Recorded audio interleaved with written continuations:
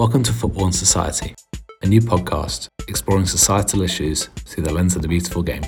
I'm Chris Shipman, and I'm joined by Ash McMullen and Norman Riley. We'll be exploring topics including the experiences of female football officials in the UK, the England-Scotland rivalry, and community football initiatives in deprived areas. Today we'll be looking at the history of the French national team.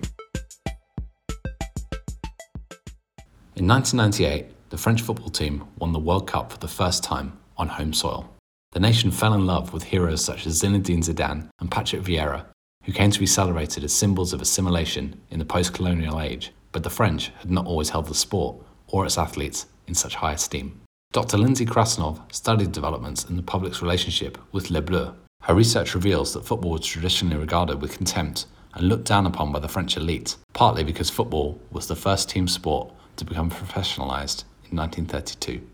After the euphoria of France's World Cup and European Cup triumphs in 1998 and 2000, the team's relationship with the French public deteriorated. Disappointment on the pitch, combined with behavioural and disciplinary issues off it, led to tension.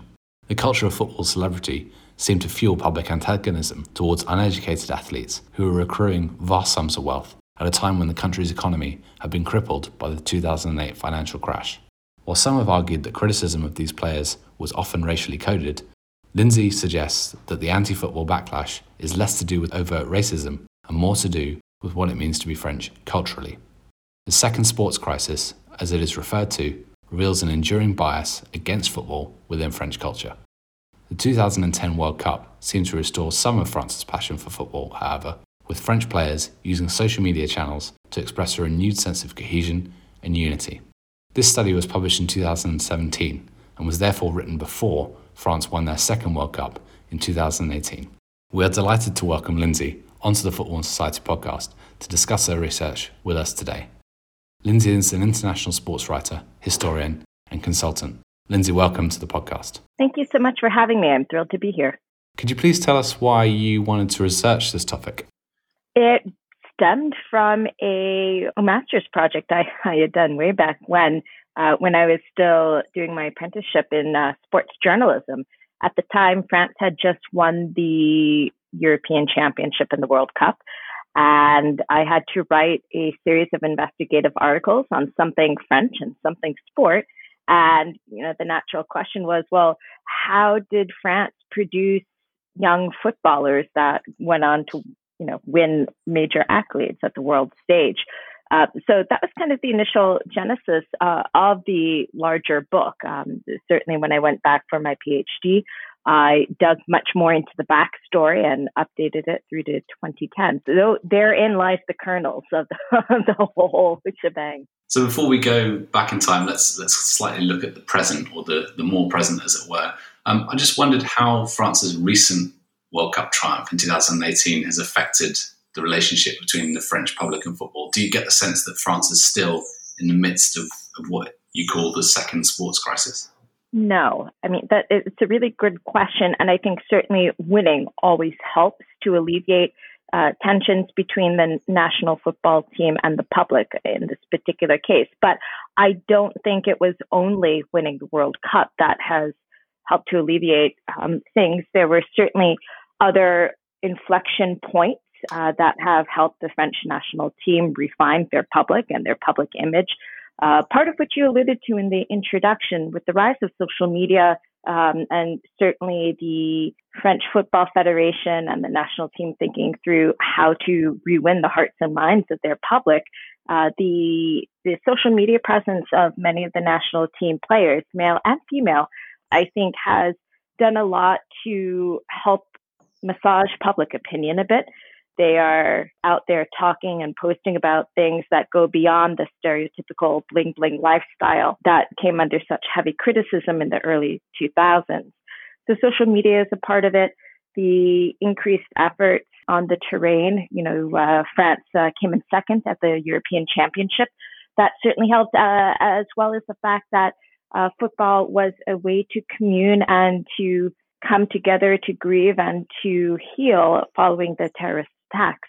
And so it's all tied up, and the winning of the World Cup in 2018 was kind of the nice final bow on top for now.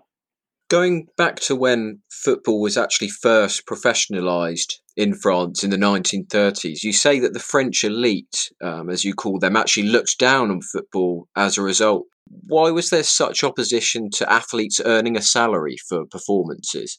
Well, that has to do with the fact that in France and its sports culture, such as it exists, historically there's been an idealization of amateurism.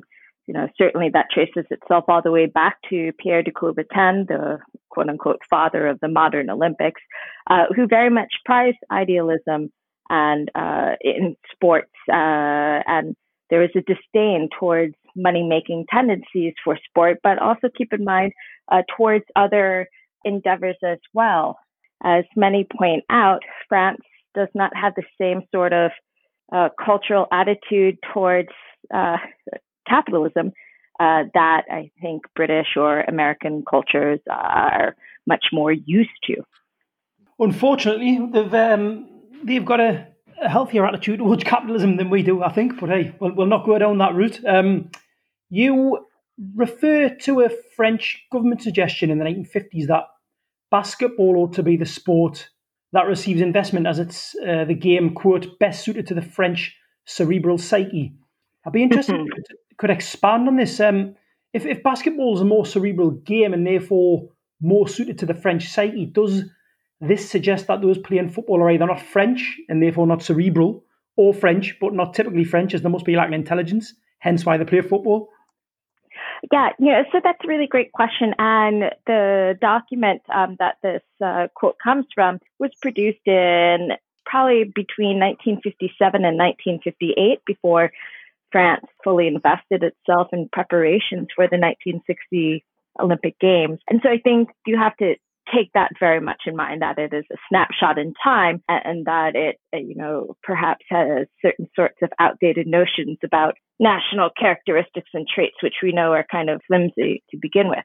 But certainly there was a sense that basketball was a much more cerebral and intelligent sport. And France was the first basketball playing country in Europe. They played the first game on European soil in 1893. 2 years after the sport's invention in the United States. So there's certainly been this long history with basketball where the French early on had utilized the sport and its culture as kind of an anti-American cultural stance, which is a little bit ironic as it was born in the United States. So certainly there's that aspect of it. Football, on the other hand, obviously much more massively popular, much more consumed and mediatized. Even in the late 1950s, when that particular report was written, it was also not just about the professionalism, but the fact that so many immigrants or newly arrived migrants also played football.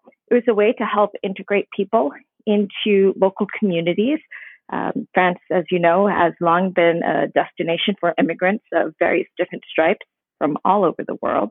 And football was a way to help create French men in this case, or a little later French women.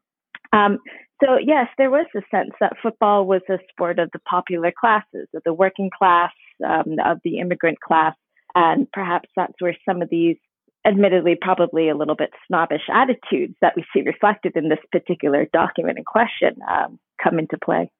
Yeah, I got thinking about, obviously historically in the 50s when that comment was made, it was during the era in which the French were losing their colonies as the indigenous people rose up against them. And it also got me thinking of the fact that in Britain, football was seen as a working class game. And I guess I thought of it as if football is the game of the working classes and to a certain extent the oppressed masses, then we don't want to encourage it too much. Otherwise, it might see an overthrow of our well-established bourgeoisie. That's what I started thinking almost of it as if football was seen as a kind of a revolutionary activity. I may be completely wrong with that, but it'd be interesting to explore deeper, I think. Yeah, no, so that's a really great point. And the funny thing about football in France is that when it, up until World War I, it was the sport of the elites and the upwardly aspiring bourgeoisie.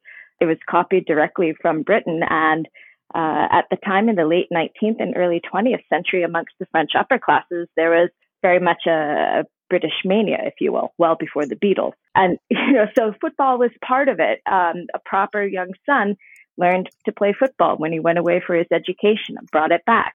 So that's the interesting part of it. World War I democratized football in many ways and popularized it.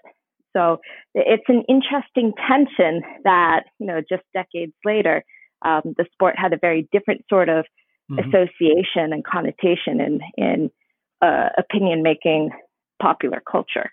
Within the French league itself, are there some teams that still retain a more of a working class identity? I'm thinking, for example, I'm half French, so I'm interested in French football. I support Rennes, and I've always been aware that clubs like Saint-Etienne, for example, seem to have a much closer affiliation with workers than some of the more elite clubs. Yes, that's definitely the case, historically speaking. And certainly when you have the rise of, for example, super club Paris Saint-Germain, in which it's no longer really feasible for many average working people to purchase tickets to go and watch the team consistently play, I think this brings a new sort of dynamic into it. But yeah, I think many clubs in France still retain that close association with their original roots. And when many of the current football clubs were formed or really grew, it was in the 1920s, 1930s, when they were closely linked to some of the major companies or industries in town. And you'll also notice, part of this is that there's not the same sort of derby rivalry for most French clubs as there are in many other parts of Europe, simply because most towns only have one professional team. Of course, sure. That's really interesting. And in the article you were mentioning earlier that you talked about football was a kind of agent of assimilation. So for the different groups of migrants coming to France in the 20th century. However, within France, there are many migrants and members of the second generation who openly support their countries of origin. And one example very recently was the support for Algeria during their victorious African Cup of Nations campaign. That was 2019. I was wondering does this either pose a threat to the process of assimilation, or is it in fact part of the process itself? So I think it's a question that France is very much grappling with today, stemming back to the concept that, French citizenship is citizenship of the soil. Anyone can become French as long as you adhere to, quote unquote, French public behavior, speaking French, adapting the customs, the style of dress, and so forth. Rooting for the French team, perhaps one could say, might be part of that.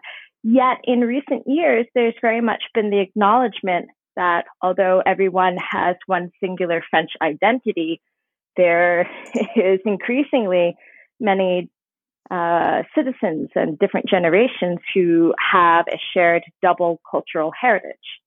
You saw this crop up in the aftermath of the 2018 World Cup win, when many people around the world, but certainly I think maybe most famously South African comedian Trevor Noah, said the French national team win was Africa's team, or something to that effect. And it set up a social media controversy that made its way into the news headlines in different parts of the world over this concept of identity. And it was interesting that the French footballers themselves didn't actually say much about it. They just acknowledged that, yes, we come from a variety of different backgrounds, but we are French, mostly in emojis. But it was interestingly some of the country's national basketball team members who spoke up on social media and tried to share that they are French, and proudly so, that they have always represented the French national team.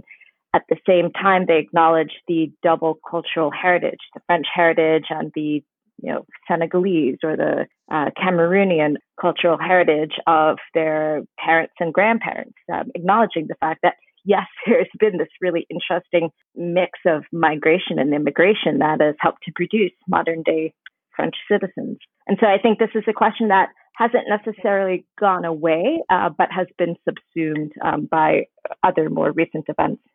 Yeah. I mean, speaking of identity and how it's constructed within the sporting context, from a kind of English point of view, it seems that, if you kind of read through the press and you pick up, I guess, impressions from other football fans and how the media spin things, it seems that players from minority backgrounds here are lauded when they perform well for the national team or in any sport, being in effect good immigrants. Yet it seems that they are scrutinised and criticised with way greater vitriol and ferocity than white players should they ever make a mistake on the pitch or do something that doesn't meet the standards they're judged on by the dominant white culture. Examples in the UK that immediately spring to mind are Raheem Sterling and Marcus Rashford, the most recent one, obviously. And actually, I do recall after Zinedine Zidane sending off in the 2006 World Cup, the kind of racialised discourse around his reaction to Marco Materazzi, given that obviously Zidane's family, I believe, are, I think, Algerian French at least.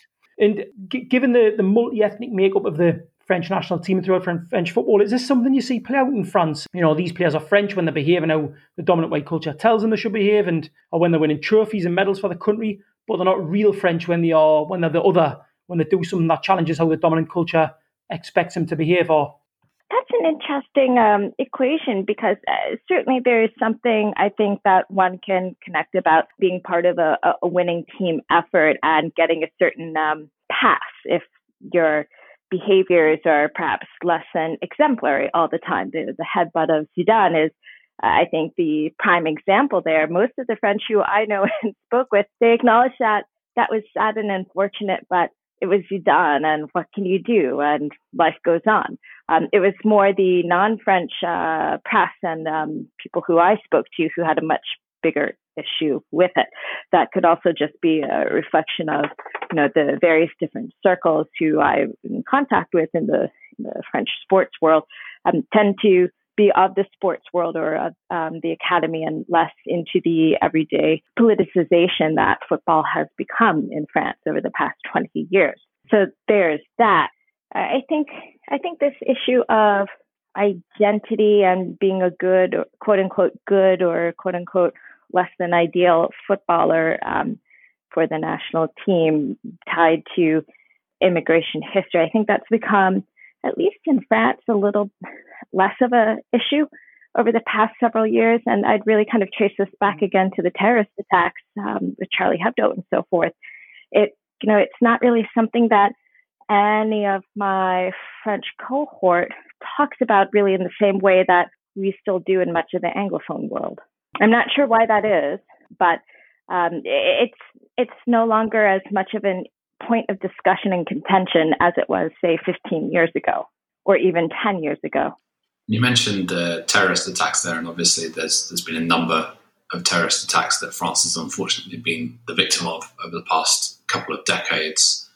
Specifically in November 2015, which, as I'm sure we all remember, when attackers stormed the Bataclan nightclub during a gig. But ISIS-associated bombers on that evening also struck outside the Stade de France stadium during an international fixture, having failed to gain entry to the ground. Did the fact that radical Islamic terrorists specifically targeted the home of the national team during a fixture in any way affect feeling towards a multicultural sporting entity, which of course does include Muslim players within a squad? Yeah, I think subconsciously it has. And the fact that so many across the nation rallied to the national team and that symbolism in the weeks afterwards as part of the grieving and healing process. I think that has so much to do with why it's the various different identity and background of the national team is no longer quite the abrasive issue for many in France as it perhaps was prior to 2015. So I think that's part of it. I think there's also been a lot of very conscious public service work done, both by footballers as well as the federation, but also by other French celebrities to call attention to the fact that so many French have, especially those who are in the spotlight, have this are a byproduct of this rich immigrant background, and how it's something to be celebrated. The diversity makes them stronger than not. And so I think that's an important thing to keep in mind, as well as the fact that recently, over the past several years, with the rise of the ultra-nationalist segment of politics, I think that has helped to crystallize the lines a little bit further.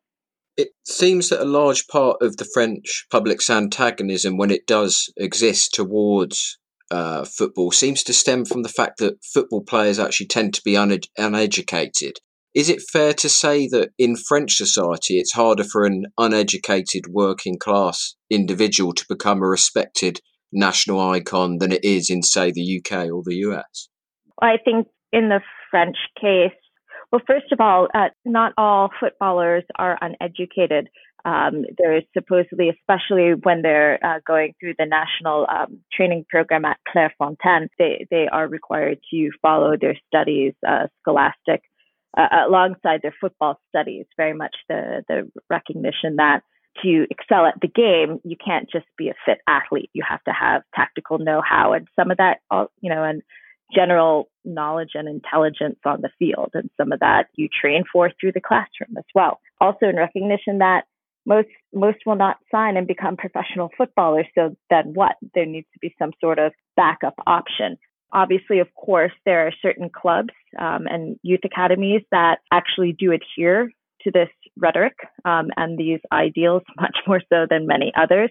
And every year, the French Football Federation does publish a list of professional club youth academies in ranking order in terms of number of footballers who they've had sit for and pass their baccalaureate exams, which ones have footballers who go on to enroll in college classes. So it is something that is part of the gauge metric in terms of how they rank the youth football centers, the academies. That being said, football, I would argue, is still one of the most democratic milieus in French society. You can succeed based on merit, even coming from nothing. So there's, I think, a little bit that sense of inspiration there. That is, in many ways, I think, similar to the United States, that you can go from zero to hero with a lucky break if you're good enough. So I definitely think that there is elements of that in France for football. For other sports, perhaps a little bit less so. They don't have the same sort of resources as football does to be able to go out and detect all, as many promising young players as possible, and then to provide them with the support needed to train and excel. The French system, oftentimes, if a family can't afford cleats or shin guards or whatnot, will help to bridge that gap so that they don't lose potential elite footballers for lack of resources.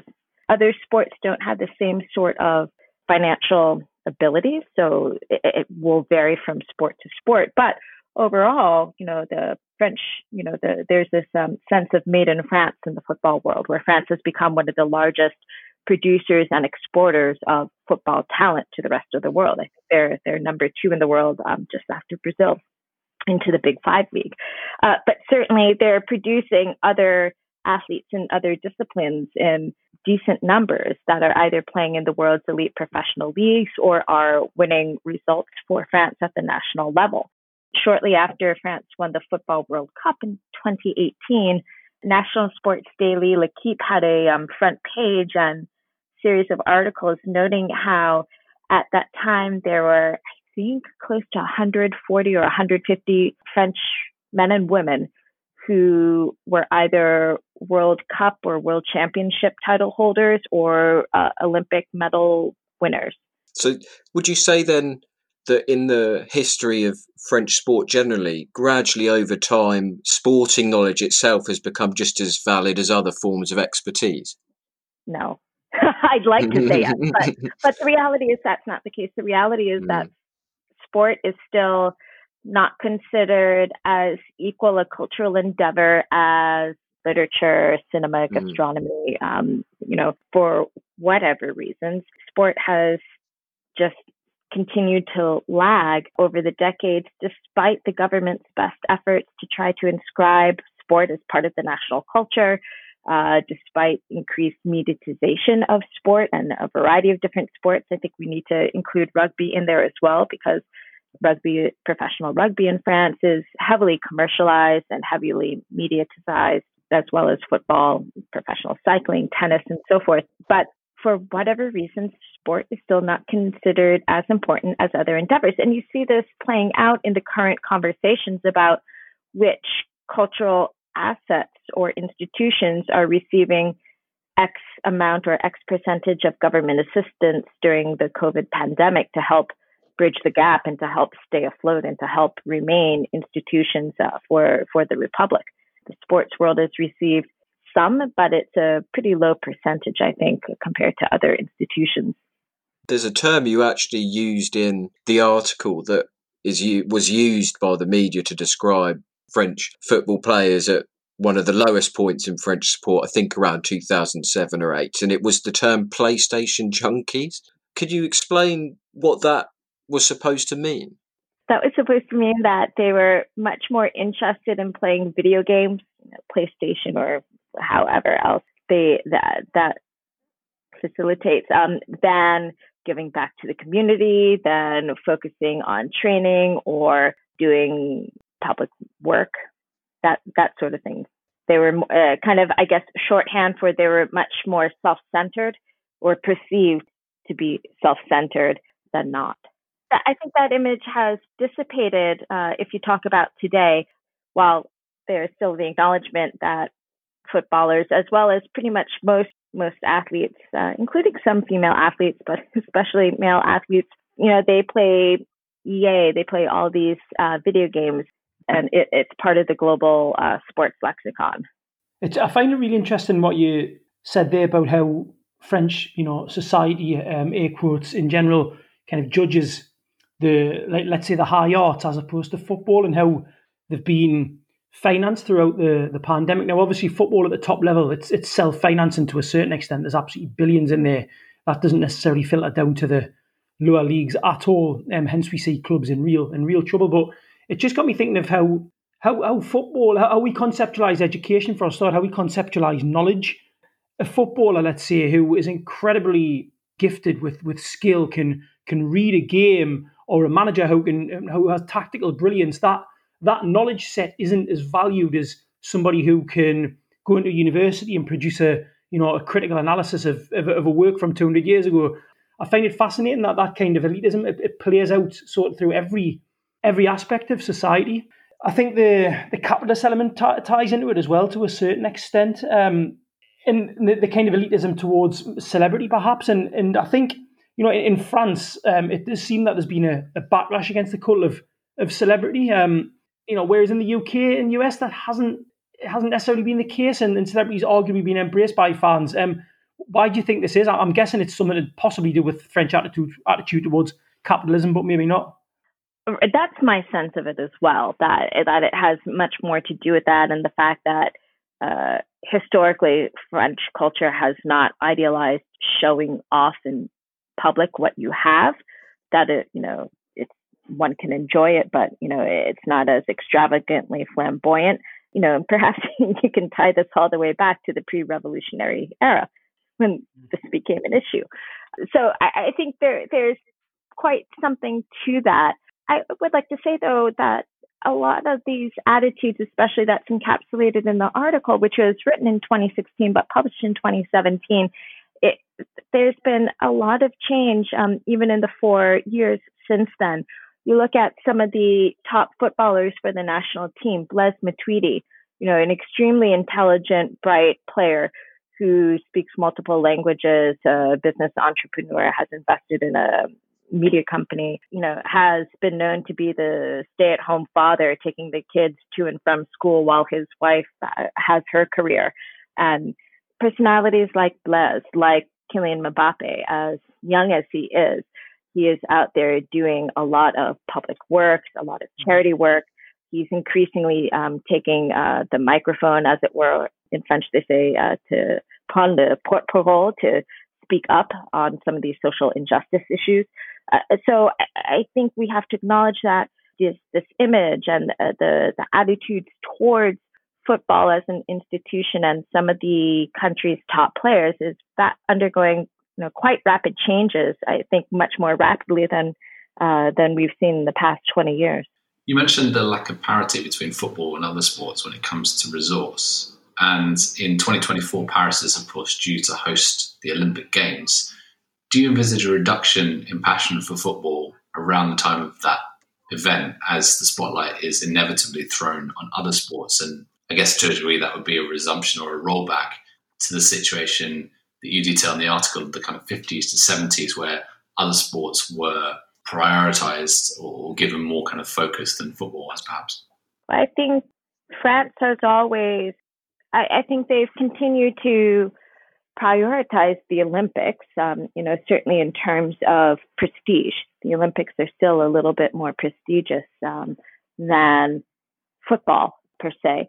But I think that with the very rapidly approaching Paris 2024, there is certainly a lot more investment in many other sports disciplines to help ensure that they thrive and prosper and can represent on home soil. There's very much that initiative. And, obviously football will be part of Paris 2024, especially the women's football tournament, which, especially with Les Bleus being one of the top women's teams in the world, that's going to be a focus, as well as the men's youth tournament. So I don't think football is going to recede from the limelight, but I do think other sports are going to ever more gain greater attention. This is all to say, though, if you watch sports on French television, it's not all football. It's rugby, it's judo, it's tennis, it's gymnastics, it's swimming, diving, biathlon, skiing. When I watch sports on French television, I have the ability to watch a much more diverse variety of sports than I do on American television, where it's pretty much American football, basketball, hockey, and one other that I'm forgetting. Baseball. That's pretty much all I can see on American TV. I can see a lot more variety of sports on French TV. That's interesting because, again, I'm going to refer back to the capitalist argument here. Thinking from a UK context, your availability of sports on mainstream, by mainstream, I guess I mean free TV, is so limited because your companies such as Sky and BT Sport have bought the rights to all the sports, regardless really of the general interest levels. I don't know how many people in the UK, for example, are interested in the Tour de France, but it's on Sky. You can't get it on mainstream TV. You may get a highlight show, swimming, etc. These always seem to, they'll be on the BBC from time to time, but they're predominantly on the kind of pay-per-view channels, which, again, I suppose, you're comparing how France and England view football. Football is the game in England in terms of the vast majority of people, whereas obviously in France, yes, it's incredibly popular, but also other sports are popular to a great extent they are in the UK, and I find it really interesting. And I think, again, we're looking at possibly a capitalist versus less than capitalist argument, but we'll never know, I guess, unless we do some heavy research. You quote a journalist, Lindsay, who says that after the 1998 World Cup victory, football was kidnapped, its culture forced into the larger value system of French society. In what ways did the culture of French football change as a result? I think it much more came under a microscope. Speaking to people who played the game up and down the ladder prior to the mid-1990s, they all said, well, we never were expected to sing the Marseillaise at the start of games. That was never an issue. If you wanted to, you would. If you didn't, fine. So little things like that. I think there are new expectations for comportment and what one does or doesn't do.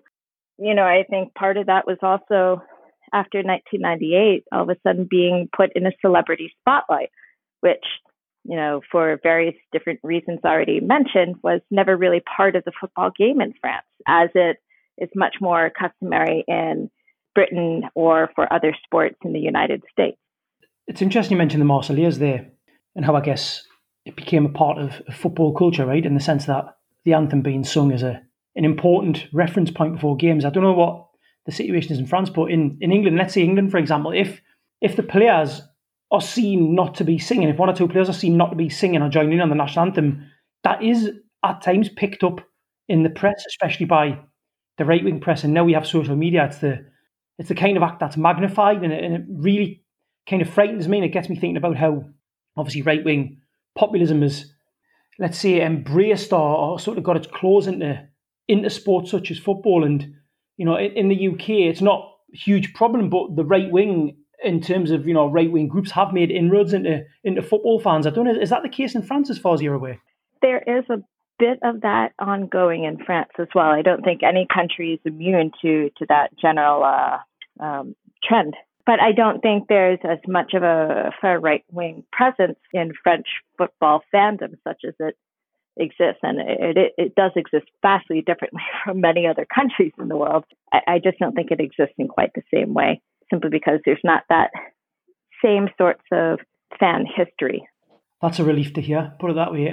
Lindsay, we will end it there. It's been an absolute pleasure talking with you. Really interesting. So thank you ever so much.